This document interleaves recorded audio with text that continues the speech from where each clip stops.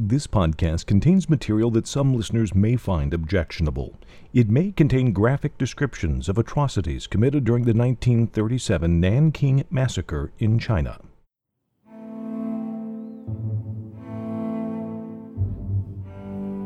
Welcome to the final episode of The Undaunted Women of Nanking. There's no tidy endpoint for the story of Jinling College and its inhabitants. The campus remained a center for protection and rebuilding efforts until June 1942, when the Japanese military took over and Sen was forced to leave. Vautrin's diary continues until 1940, but Sen's ends without ceremony on March 1st, 1938. We heard this entry in our last episode. Now we use biographical material to continue the stories of both women. In spring 1938, Minnie instituted a 6-month term of secondary education and homecraft industrial courses for the girls still at Jinling. We'll pick up her story at the conclusion of this term with a passage from the book American Goddess at the Rape of Nanking. In the summer of 1939, the United Christian Missionary Society, with which Minnie was now affiliated, formerly the Foreign Christian Missionary Society, wanted her to return to the States to assume its vice presidency. The society was a board of missions and education sponsored by the Disciples of Christ. In May of the previous year, Jinling's executive committee in New York had asked her to work there. She turned down both of the offers because she felt Jinling's Nanking campus needed her and because she was determined to help the suffering Chinese under the ruthless Japanese rule. She would rather stay in Nanking to endure miserable living conditions and receive only half of her previous salary than return to the States to assume a high-paying and prestigious position.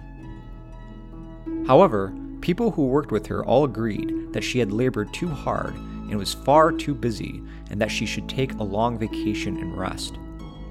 Members of the Jinling Committee in New York wrote to persuade her to take her long-postponed furlough, as did Dr. Alexander Paul, the Executive Secretary of the United Christian Missionary Society, who urged her in the summer of 1939 to take 1 year off when he visited Jinling and saw her looking tired and haggard. He even discussed the matter with Dr. Wu, who also agreed that Minnie should return to the States to rest. But Minnie was adamant with both Paul and Wu.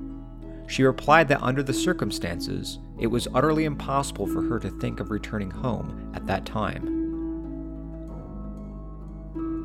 Although Minnie refused to return to the States for furlough or to take a rest, she often felt, as early as the winter of 1938, exhausted and depleted of her energy. She frequently wrote in her diary about how tired she was. Am too tired tonight to write more, October 16th. Am dead tired tonight, much depression and a feeling of helplessness. And I must confess that I am tired, October 20th, 21st, and 28th. Exhausted tonight, and I was dead tired, March 8th and 27th, 1939. I wish the spring holiday was just beginning, for I am tired, April 29th. Too tired to think, have a beastly temper, June 30th. Am dead tired tonight and just now do not see how I can get through week, December 11th. My mind tonight is dead tired, February 23rd, 1940. Almost 3 weeks have passed since I've written one line in diary. The reasons have not been just one but many. Physical exhaustion, the main one, March 22nd.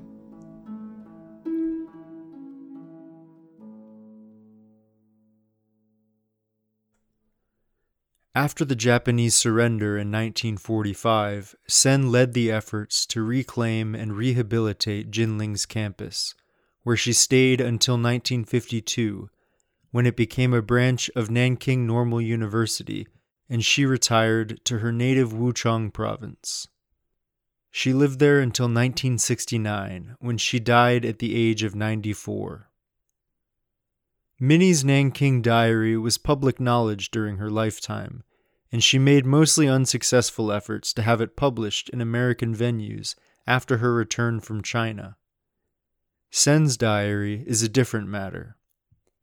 She submitted written testimony to the International Military Tribunal for the Far East in 1946 to be used in the Tokyo War Crimes trial, but she kept her diary a secret. It was rediscovered in handwritten form by archival researchers in 2001. The name on the cover, Chen Pin Chi, was a fake one. It belonged to a Jinling professor who is known to have left Nanking with a group of Jinling students just before the arrival of the Japanese. Sen Shuifan's true identity was only revealed via clues in the diary's text, such as mentions of her teenage grandson and her nursing duties, as well as corroboration by the mentions of her in Vautrin's diary. Eventually, Shuifan's grandson, then in his 80s, confirmed that her handwriting matched the writing in the diary. He remembered seeing his grandmother writing with a fountain pen in her room at night, but he hadn't known that what she'd written was a diary. The Diary of Sen Shuifan was published for the first time in 2004 in Chinese under her rightful name.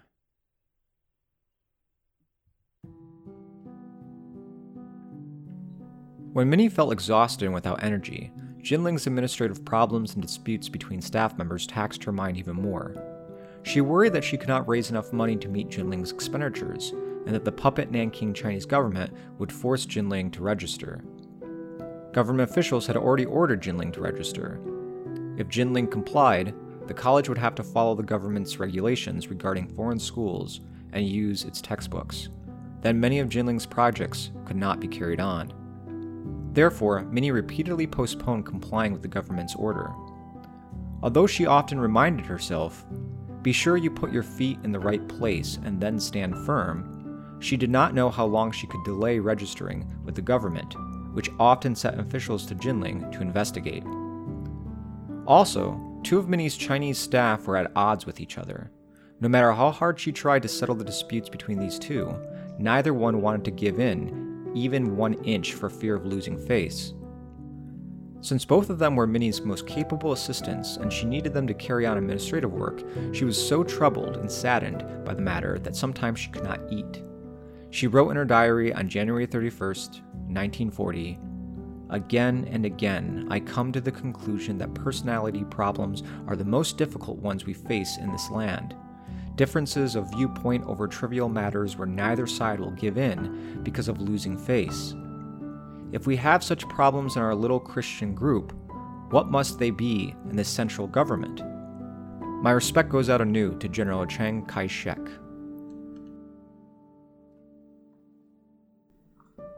In March 1940, the members of Jinling's committee in New York persistently tried to persuade Minnie to take a 1-year vacation in the States.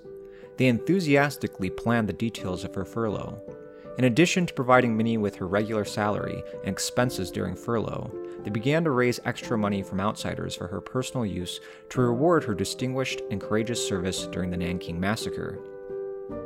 In the meantime, the people at Minnie's birthplace, Secor, Illinois, were planning a large-scale Minnie Vautrin Day to welcome her home, expressing their respect to her for protecting more than 10,000 Chinese women from the Japanese soldiers.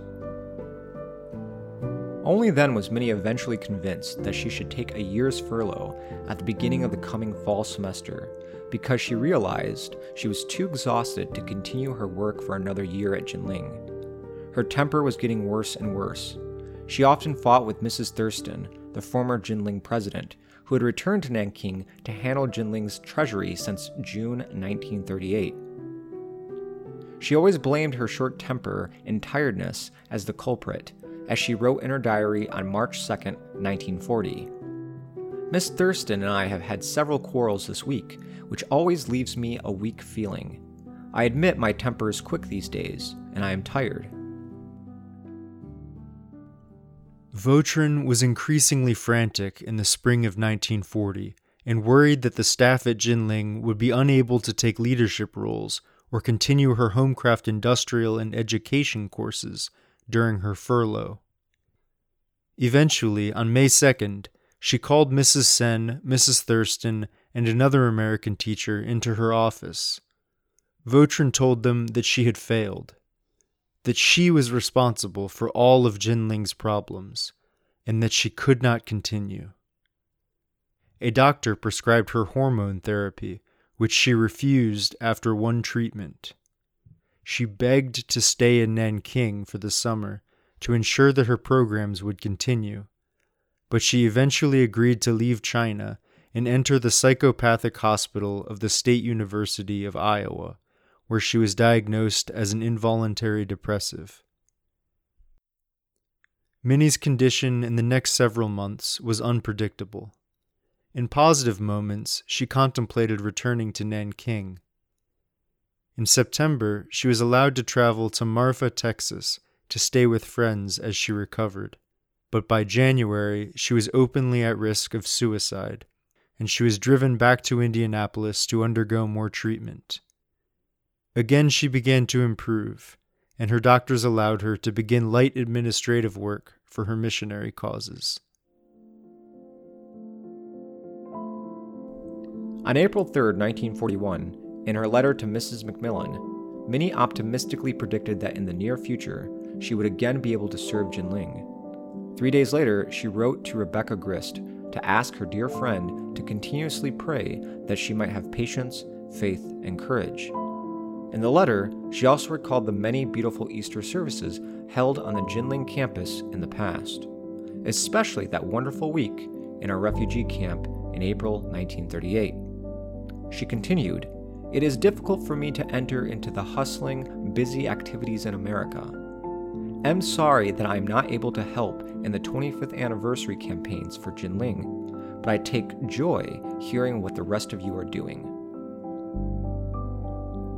Later, on April 21st, when she wrote to Mrs. Albert Foster of Jinling's committee in New York, Minnie suggested using 6 enlarged pictures of Jinling and a small number of folders to help raise funds for the college's 25th anniversary at the International Convention of the Disciples of Christ, to be held in the first week of the coming May.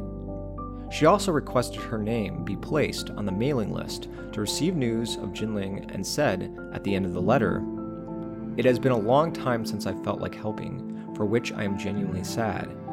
Through the years I have loved Jinling so much and have tried to help her."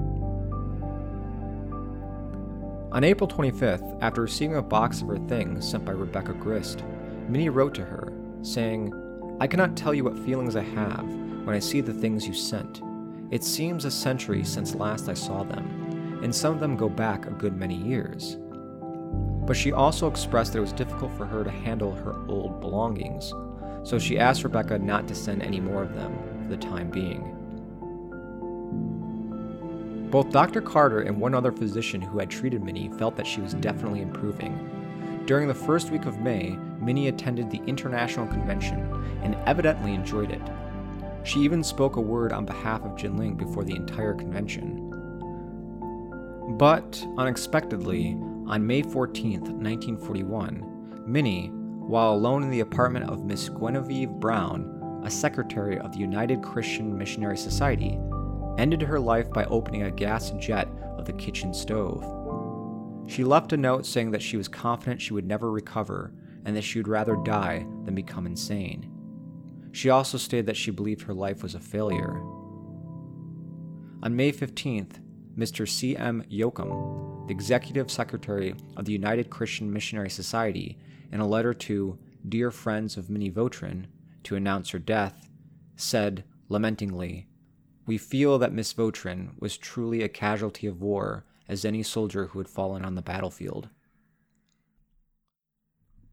Minnie was 55 years old at the time of death. In her lifetime, she devoted 28 years to serving the Chinese people. It was said that shortly before she died, she told her friends that if she could live twice, she would still want to serve the Chinese people. China was her home.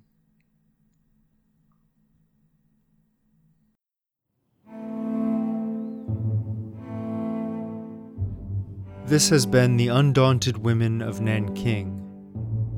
James Nash, whose voice you've heard throughout this episode, has been my partner in producing this show. Our voice actor for Minnie Vautrin is Brittany Cordera. Our voice actor for Sen Shui Fan is Guicho Wang. My name is Kyle Stolzenberg. Thanks for listening.